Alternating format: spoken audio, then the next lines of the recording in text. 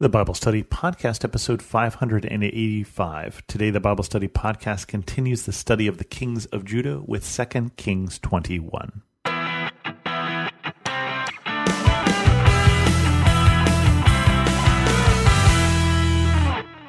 Welcome to the Bible Study Podcast. I'm your host, Chris Christensen.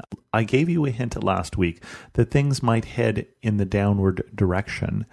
And God gave Hezekiah, the good king of Judah, that hint as well by telling him that those people he just gave a tour of the palace, the people who came from Babylon, would someday be holding the lease. They would someday carry off all of the things that were found in the palace and in the treasury to Babylon. Why? Because of things like this. Manasseh, king of Judah. Manasseh was 12 years old when he became king, and he reigned in Jerusalem 55 years. His mother's name was Hephzibah. He did evil in the eyes of the Lord, following the detestable practices of the nations the Lord had driven out before the Israelites. He rebuilt the high places his father Hezekiah had destroyed. He also erected altars to Baal and made an Asherah pole, as Ahab king of Israel had done. He bowed down to all the starry hosts and worshipped them. He built altars in the temple of the Lord, of which the Lord had said, "In Jerusalem I will put my name." In the two courts of the temple of the Lord he built altars to all the starry hosts. He sacrificed his own son in the fire, practicing divination, sought omens, and consulted mediums and spiritualists. He did much evil in the eyes of the Lord, arousing his anger. He took the carved Asherah pole he had made and put it in the temple of which the Lord had said to David and to his son Solomon, "In this temple and in Jerusalem, which I have chosen out of all of the tribes of Israel, I will put my name forever. I will not again make the feet of the Israelites wander from the land I gave their ancestors, if only they will be careful to do everything I commanded them, and will keep the whole law that my servant Moses gave them." But the people did not listen. Manasseh led them astray, so that they did more evil than the nations the Lord had destroyed before the Israelites. The Lord said through his servants the prophets, "Manasseh king of Judah has committed these detestable sins. He has done more evil than the Amorites who preceded him, and has led Judah into sin with his idols. Therefore this is what the Lord, the God of Israel, says: I'm going to bring such disaster on Jerusalem and Judah that the ears of everyone who hears it will tingle. I will stretch out over Jerusalem the measuring line used against Samaria and the plumb line used against the house of Ahab. I will wipe out Jerusalem as one wipes a dish, wiping it and turning it upside down. I will forsake the remnant of my inheritance and give them into the hands of enemies. They will be looted and plundered by all their enemies. They have done evil in my eyes and have aroused my anger from the day their ancestors came out of Egypt until this day. Moreover, Manasseh also shed so much innocent blood that he filled Jerusalem from end to end, because the sin that he had caused Judah to commit, so that he did evil in the eyes of the Lord. As for the other events of Manasseh's reign and all he did, including the sin he committed, are they not written in the books of the annals of the kings of Judah? Manasseh rested with his ancestors and was buried in his palace garden, in the garden of Uzzah, and Amon his son succeeded him as king. Wow.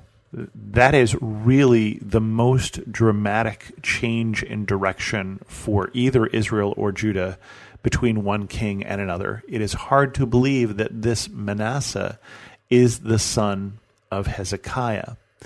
Now, last chapter, Hezekiah got sick and was going to die, but prayed and God relented and gave him 15 more years.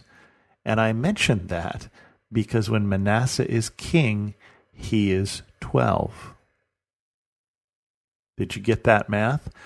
If Hezekiah had died on the original schedule, or the schedule that he was first told, Manasseh would not have been born. Would it have been better for Judah if Hezekiah, the good king, had died originally? Were there unintended consequences of this good king's extra 15 years? And the answer appears to be yes. This very, very evil king. This king who not only allows and permits the practices of all of these worship of false gods, but encourages it, who sacrifices his own son, who carves his own pole, it appears, the Asherah pole he had made, who builds up the altars, doesn't just allow them to be built up, but is actively encouraging the worship of false gods, and apparently is filling up Jerusalem with innocent blood in the 55 years that are a scourge on his people when he is ruling. This is a very bad king. And basically God is saying, do you think that I will use a different measure to measure you than I did the Ammonites or that I did the people of Israel? You saw what happened to them after they were unfaithful. Why do you think it will be any different for you? It continues, Amon, king of Judah. Amon was 22 years old when he became king, and he reigned in Jerusalem 2 years. His mother's name was Meshullemeth, daughter of Haroz. She was from Jothbah. He did evil in the eyes of the Lord, as his father Manasseh had done. He followed completely the ways of his father, worshipping the idols his father had worshipped, and bowing down to them. He forsook the Lord, the God of his ancestors, and did not walk in obedience to him. Amon's officials conspired against him and assassinated the king in his palace. Then the people of the land killed all who had plotted against King Amon, and they made Josiah his son king in his place. As for the other events of Amon's reign and what he did, are they not written in the book of the annals of the kings of Judah?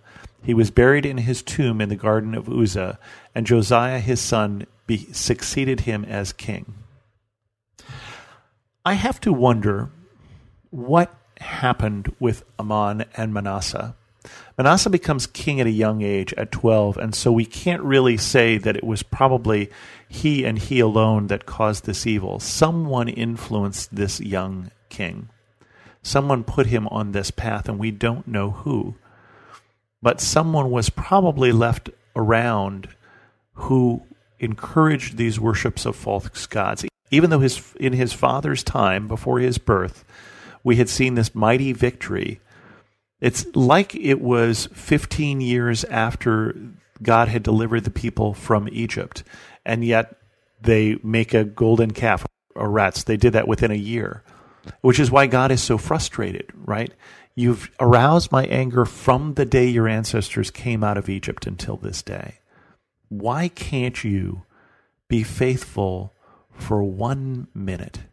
Why can't I turn my back for 1 minute without you going to worship other gods? What do I need to do? Well, I'll tell you what I'm going to do. There's going to be judgment.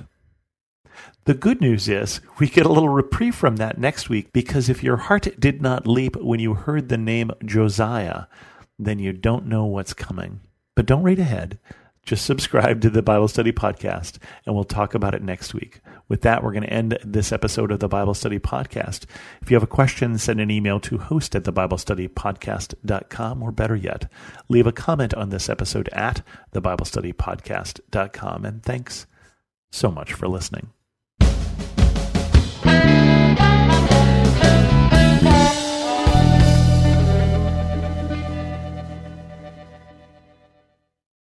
It's a crazy world out there, moms and dads. I'm Catherine Seegers, host of Christian Parent Crazy World, the podcast that tackles tough topics to help you be a godly parent in an ungodly world. Subscribe at lifeaudio.com.